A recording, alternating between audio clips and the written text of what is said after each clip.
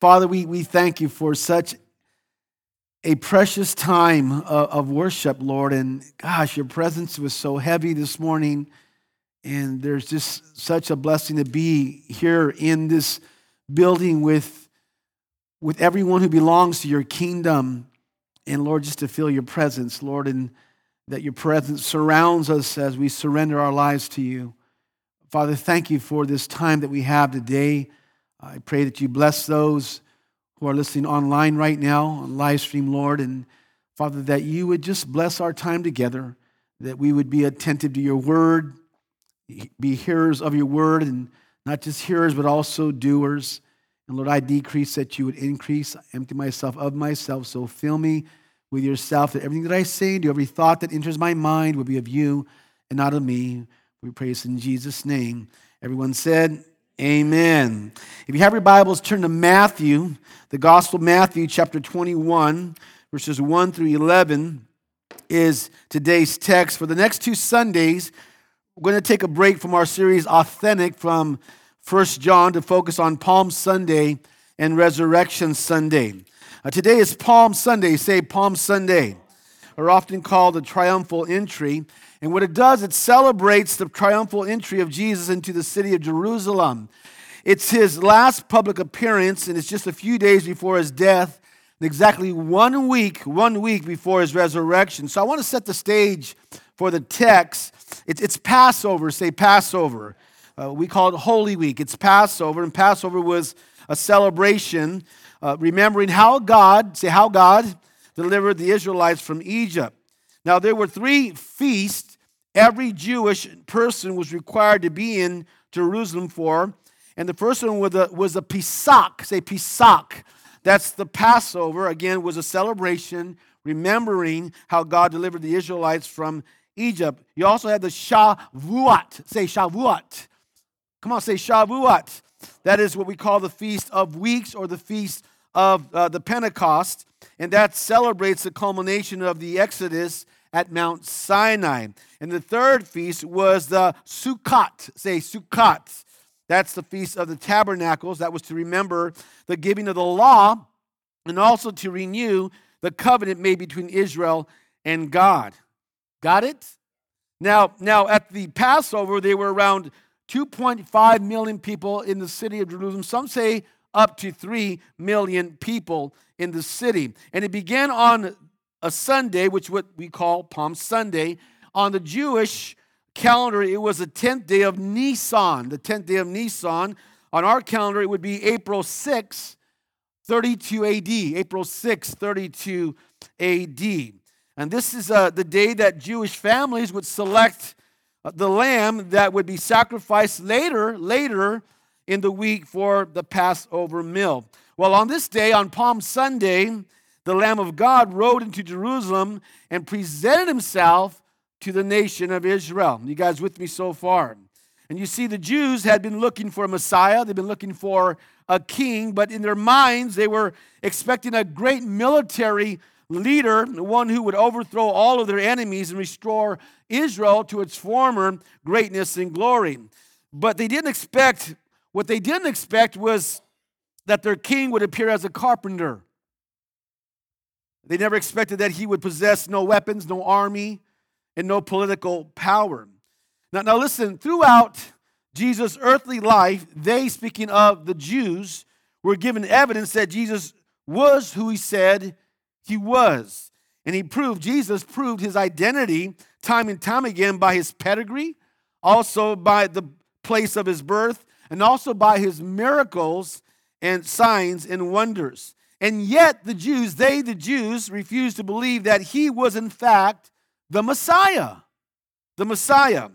And what comes to mind is what John said in John chapter 1, the Gospel of John chapter 1, verse 11, where it says, he, speaking of Jesus, came unto his own, and his own did not what? Receive him. Did not receive him. So in today's text, Jesus is once more about to reveal his identity to the nation of Israel, and they will be given one final opportunity to recognize their king. Now, as you study the Bible, and hopefully we study the Bible and read the Bible We never read of Jesus making a public demonstration ever before until now, right? Until now. And Jesus had always tried to get his disciples and the multitudes of people to not make him known publicly. And if you read the Gospels, you'll come to realize that after the feeding of the 5,000, that the people wanted to make him king by force. But what Jesus did, Jesus withdrew to the mountain by himself. Why? Why? Because it was not yet his what? Time. In fact, whenever Jesus healed someone, what did Jesus tell them? He says, don't tell anyone who healed you. Right? Well, in our text is the first time that Jesus makes a public demonstration. Why? Because it's time. Say it's time. God's timetable is now unfolding. And this is Jesus' grand entrance, the day when he is officially presented as a Messiah to the people of Israel and getting ready to go to the cross and pay the penalty for the sin of mankind. You guys with me? The title of my message today is A Different King. Say that. Say it louder. Say a different king. 6 points. If you're ready, say yes. Point number 1 is the preparation. Write that down. Say that. The preparation. Write that down. We're going to look at verses 1 all the way through verse 3. As they approached Jerusalem and came to Bethphage, say Bethphage. In the Hebrew, that's Bethphage. It means house of unripe figs. Bethphage was a little village on the southeastern slope of the Mount of Olives overlooking Jerusalem. So as they approached Jerusalem and came to Bethphage, Jesus, who? Jesus sent 2 disciples. Now, I want to stop there. Who were the 2 disciples? Well, we don't know. They're not mentioned. Obviously, they're not mentioned in the text. A good guess, I think, would be Peter and John. And it could be them. I say that because during the same season of Passover, Luke writes in Luke 22, chapter 22, verse 8, Jesus sent Peter and John to go and make preparations for them to eat the Passover. So I would tend to lean toward the fact that this would be Peter and John. Okay, so as they approached Jerusalem and came to Bethphage, Jesus sent 2 disciples, saying to them, verse 2, saying to them, go to the village ahead of you, and at once you will find a what? A donkey tied there with her colt, a young donkey. So you have a mama donkey and a young donkey by her. Untie them, both of them, and bring them to me, Jesus says. If anyone says anything to you, tell them that the Lord needs them. Who needs them? The Lord needs them, and he will send them right away. Now, I want to point out that both Mark and Luke, in their account of this incident, say that Jesus asked them only to get a young donkey. Doesn't mention about the mama donkey. You guys with me? Or in some translations, a colt. They don't mention that Jesus also told them to bring the mama donkey. Now, this is not a contradiction in details. Rather, Matthew simply adds more details that the other writers left out. You guys with me now? And you see, having its mother, and I love this, having its mother nearby would calm the young donkey as he carried Jesus along the path surrounded by crowds as they're singing and shouting. Now Mark, interesting, Mark and Luke add a detail that Matthew didn't. And Mark and Luke add, you will find a colt, young donkey, tied there, and this is what they say that Matthew doesn't mention, which no one has ever ridden. Say, no one has ever ridden. And this is significant for 2 reasons, okay? First of all, it shows Jesus' divine control over animals. And I say that because to ride donkeys, they need to be broken in. Oh, they'll buck you off, right? They're wild. But Jesus had divine power, say divine power, at his disposal to do things that others could not do. The second reason would be there's some symbolism in that this donkey, and got to get this donkey had never been used for some other purpose. You guys with me? Its first passenger was who? Jesus. So that's saying it was fully consecrated, listen now, made holy to Jesus and his purposes. Isn't that awesome? Brings us right in this. The second point is, number 2 is the prophecy. Say that. The prophecy. You had the preparations, now the prophecy. We look at verses 4 through 5. This took place to what?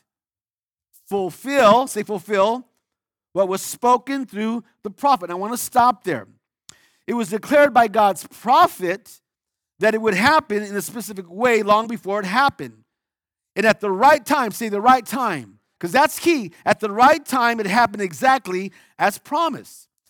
Everything occurred by God's unseen hand, so that Jesus could make himself clearly known to those who sought him, and so that nothing was left undone of any of God's promises. Verse 5. Say to the daughter of Zion, see your king, say king, comes to you, gentle, and listen what he says, and riding on a donkey, on a colt, the foal of a donkey. Matthew just quoted Zechariah chapter 9, verse 9. You got to love that, right? Now listen, this prophecy was given 500 years before this event. And by the way, let me say this. There are 330 prophecies of the first coming of the Messiah, Jesus Christ. So here we see prophecy, what was being fulfilled. I want to say this. Jesus did this both as a deliberate fulfillment of prophecy and as a demonstration of the character, say character, of his kingdom. In other words, it was a spiritual kingdom, not a military kingdom. You guys got that? Jesus came in peace and love, not war. You got it? And my son Julian alluded to that at the end of worship, right? Now I want to point this out, that Jesus entering into Jerusalem on a donkey affirmed his messianic royalty and his humility. Jesus entered with humility and with appropriate dignity. Now why a donkey? Why a donkey? Well, if you read history and know the Bible, kings rode horses in times of war. And most of you guys know that. When they were fighting a battle or had a victory through a battle, they would come on a white horse, say white horse. But in times of peace or offering of peace, kings would come in riding on a donkey. So this shows that Jesus' appearance, and you got to get this, this shows that Jesus' appearance was not a political appearance. Say it was not political. Jesus is not there to take anything over. He's not. Okay, he's not there to fight. Why? Okay, well, he didn't come on a white horse. Why? Because he came on a donkey. Why? Because Jesus came in peace. Because he's a prince of peace. He came to offer them peace for their lives. And we know Isaiah 9:6, prophetic of this, says, for unto us a child is born, a son is given, the government will be on his shoulders, and he will be called Wonderful Counselor, Mighty God, Everlasting Father, Prince of Peace. I want to say this. Here in the text is Jesus at his first coming on a donkey, offering salvation, bringing terms of peace. First coming. Say first coming. But at his second coming, Jesus will come on a white horse. Say white horse. To make war. You guys with me? And to stop the rebellion against God that will take place during that period of time. Now, I want to confirm this and affirm this by giving you this scripture, Revelation chapter 19. Write it down. I'm going to read it to you. 19, verses 11 through 16. Yes, we know that Jesus came, his first coming on a donkey in peace, but his second coming, Jesus is coming. Jesus don't play. Amen? And it says this, and John writes this, I saw heaven standing open, and there before me was a white horse, say white horse, whose rider is called Faithful and True. With justice, listen what it says, with justice, say justice, he judges and wages war. God is a fair judge. Amen? Judges and wages war. His eyes are like blazing fire, and on his head are many crowns. He has a name written on him that no one knows but he himself. He is dressed in a robe dipped in blood, and his name is the Word of God. The armies of heaven, now you got to get this, the armies of heaven were following him, riding on white horses and dressed in fine linen, white and clean. That's us. Coming out of his mouth is a sharp sword with which to strike down the nations. He will rule them with an iron scepter. He treads the winepress of the fury of the wrath of God Almighty.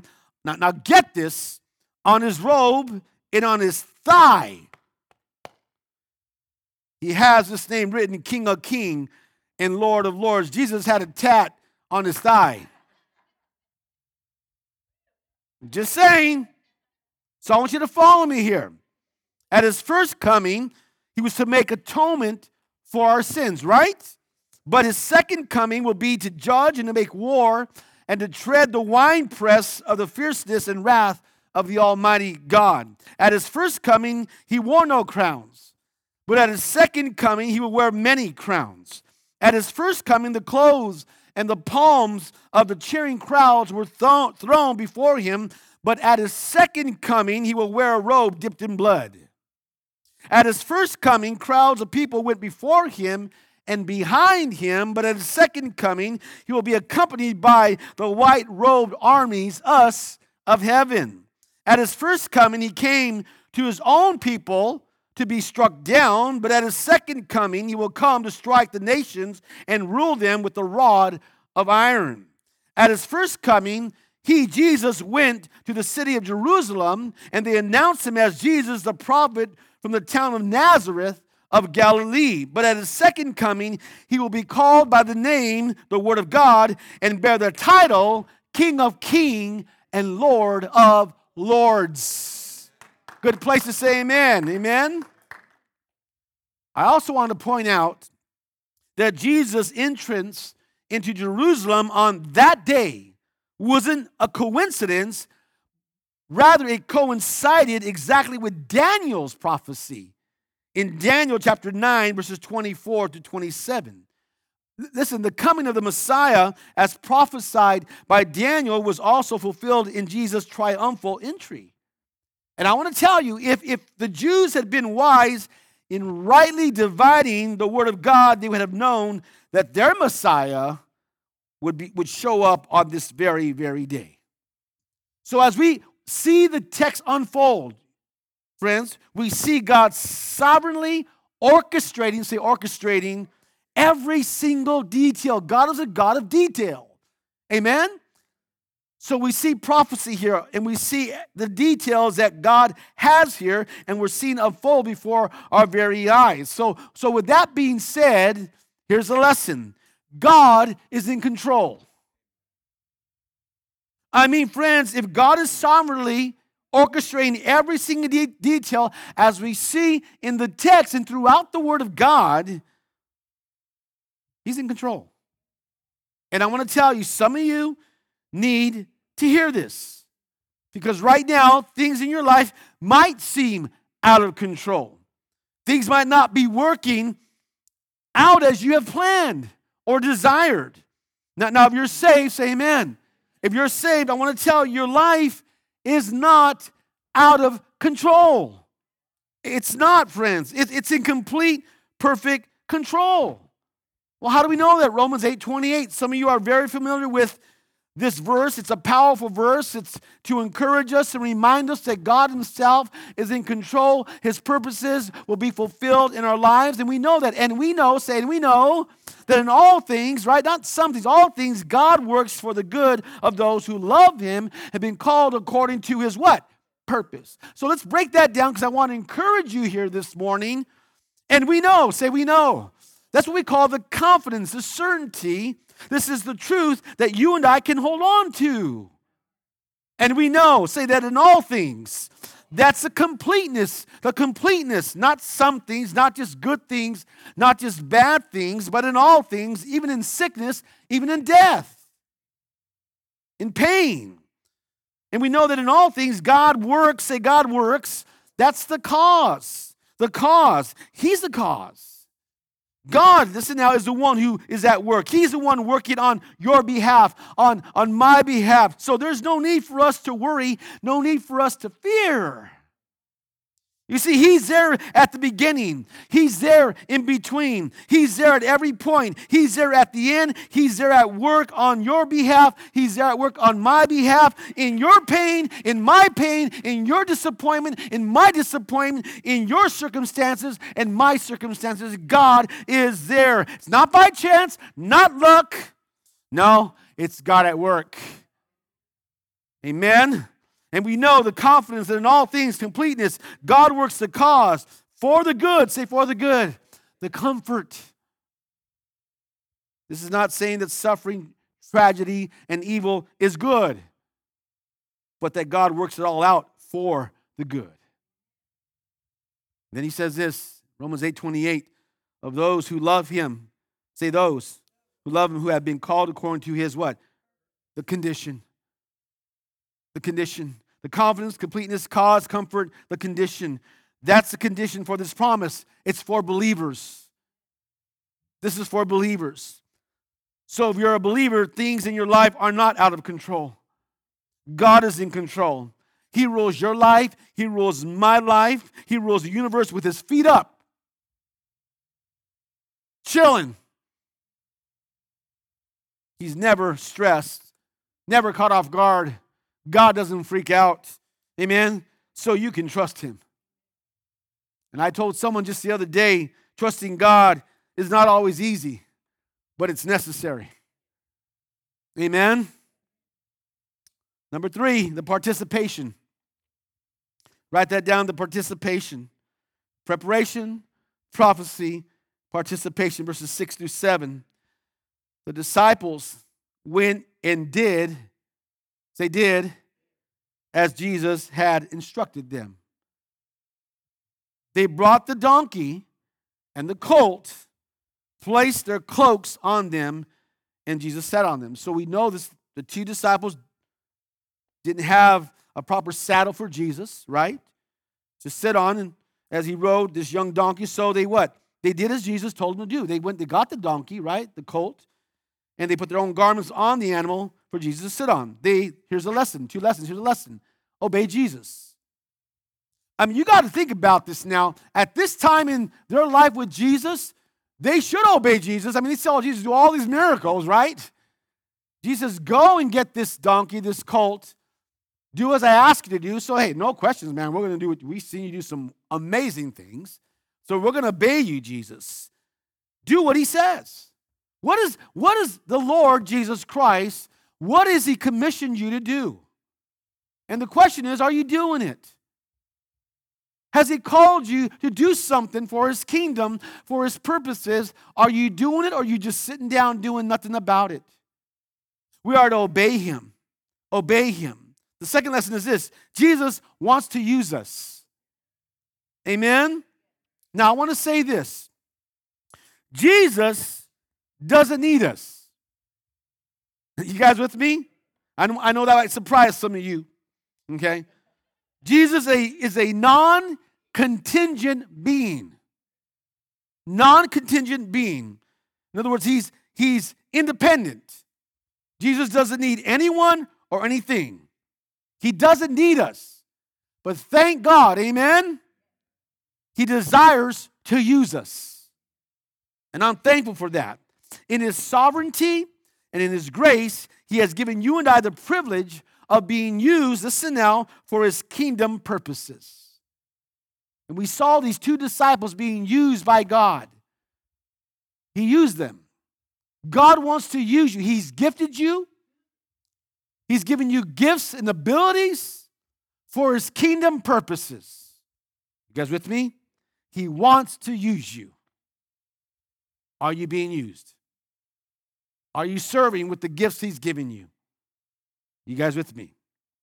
Number 4, the parade. Say that. The parade.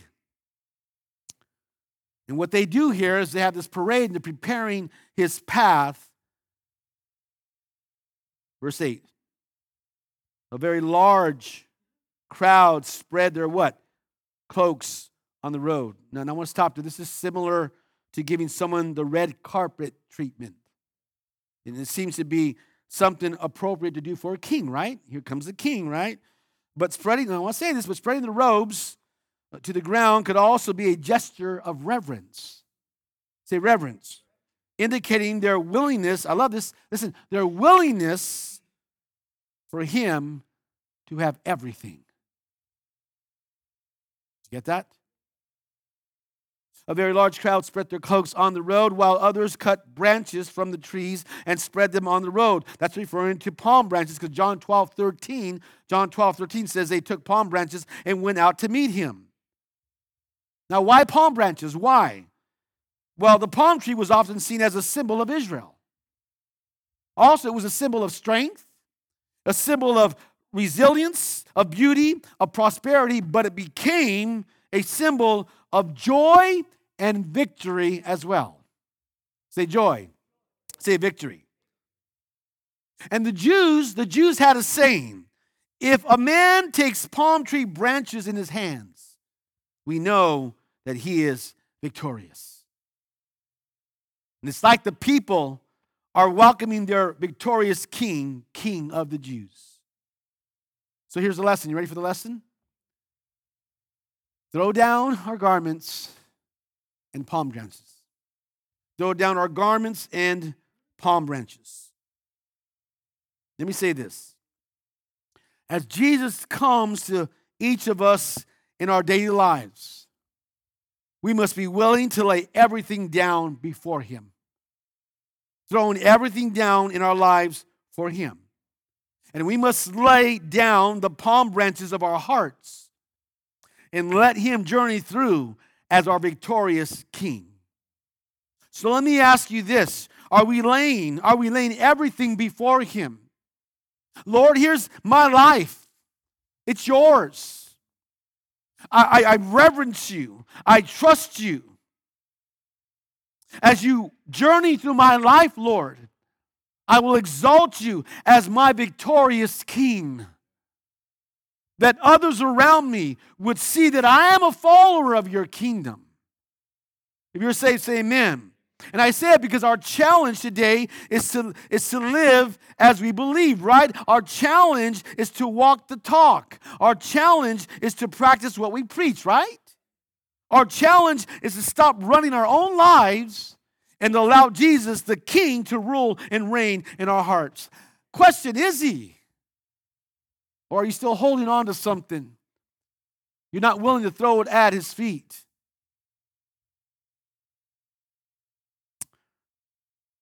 Are we allowing him to be everything in our lives? Number 5 is the praise. Say the praise. And they proclaim his praises. Look at verse 9. You guys still with me? The crowds that went ahead of him and those that followed shouted. Say shouted. Hosanna to the Son of David. Blessed is he who comes in the name of the Lord. Hosanna in the what? Now notice there were two groups. One ahead of Jesus and the other behind Jesus. This is what they call an antiphonal chant. And it went like this. The first group would say, Hosanna to the Son of David. The second group would say, Blessed is he who comes in the name of the Lord. And the first group would go back and say, Hosanna in the highest. So they go back and forth, antiphonal chant. And by the way, Hosanna in Hebrew means save us now. Say, save us now, or save now. The phrase to the Son of David is the crowd recognizing Jesus as the rightful heir to the throne of David. You see, they greeted Jesus with words, and I love this, from the Messianic Psalm found in Psalm 118, verses 25 to 26, and I'll read that to you. Lord, save us. Lord, grant us success. Blessed is he who comes in the name of the Lord. From the house of the Lord, we bless you. So ready for the lesson? Here we go. Here's the lesson. Jesus is worth celebrating. Okay? It's right there, right?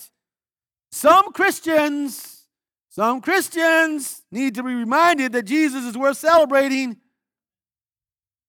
right? I often think, I'm not saying that you got to be jumping up and down and going nuts and crazy like that, but there ought to be some passion in your life. Because I know some believers, I'm just saying, that celebrate and shout and passionate about their football, baseball teams, hockey teams, you name it. But in church, some look like just they're sucking on lemons or something. They look sour. Jesus is worth celebrating. Amen? So celebrate him. Now, hearing the crowd giving praises to Jesus sounds really promising, doesn't it? I mean, we're just, hey, that's awesome. They're praising him. It sounds promising, except a few days later, many of the people in the same crowd are going to be the ones that will shout out, crucify him, crucify him. Now, keep in mind the reason they would go from Hosanna to crucify him is because Jesus didn't give them what they wanted. They were still looking for a political deliverer. They greeted him as a king, but the Jews were ignorant of the nature of his kingship. And they just looked at Jesus as a potential nationalist leader. Now he's the king, right? Say Jesus is the king. He's the king, but he's a different king.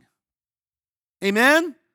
You see, Jesus wants to save them, but in a different way. Instead of wiping out the Romans, Jesus is going to wipe out the greater threat, and that is the penalty of their sins. Amen?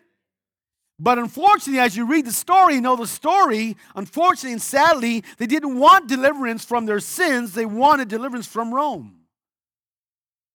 They wanted a physical deliverance from the yoke and the bondage of Roman oppression. They didn't want a Messiah who would be the Lord of their hearts, one who would win their love by laying down his own life, and one who would then, by the worthiness of who he is, require all of their worship and adoration as God. They didn't want that. Sad, isn't it? They didn't want that. What they wanted was a powerful, conquering Messiah who would exalt them and place them up above all of the people of the earth. They wanted Jesus, but they wanted Jesus on their terms. So here's the lesson. All or nothing. All or nothing. All or nothing. It is so like us to want Jesus in our life, right? And we should, right?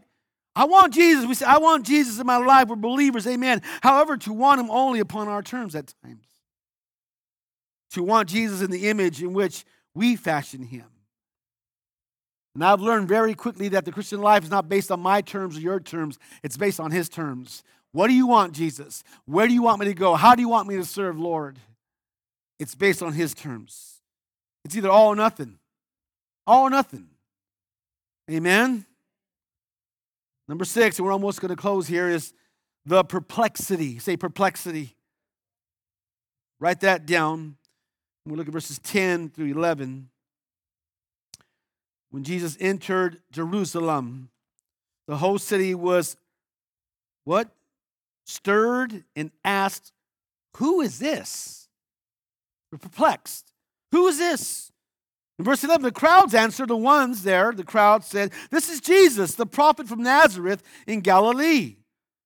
You see, their understanding about Jesus was confused and inadequate. There were thousands of Passover pilgrims jamming the streets of the city of Jerusalem, and many of whom had come from a distance, even from foreign lands, who would not know as much about Jesus. You guys with me? So they asked the other crowd, well, who is this Jesus? And some of those in the crowd with basic information, understanding, described Jesus as a prophet, say prophet, from Nazareth in Galilee. So listen, they could not yet fully understand that Jesus was in fact the Son of God, that Jesus was the Savior who would die for their sins. that Jesus was God in the flesh. Instead, this group pictured Jesus as a powerful prophet like those in the Old Testament who did great miracles and delivered messages from God. So I want you to follow me here. The response that Jesus was a prophet, they said that, right? From Nazareth, indicated unbelief in his messiahship. They just viewed Jesus as a prophet. That's it. Not the Son of God, not God in the flesh, not their legitimate king. That's it. Nothing more, nothing less. And you see, Jesus came for his coronation as King Jesus, but Israel formally rejected him as Messiah King. So let's wrap this up.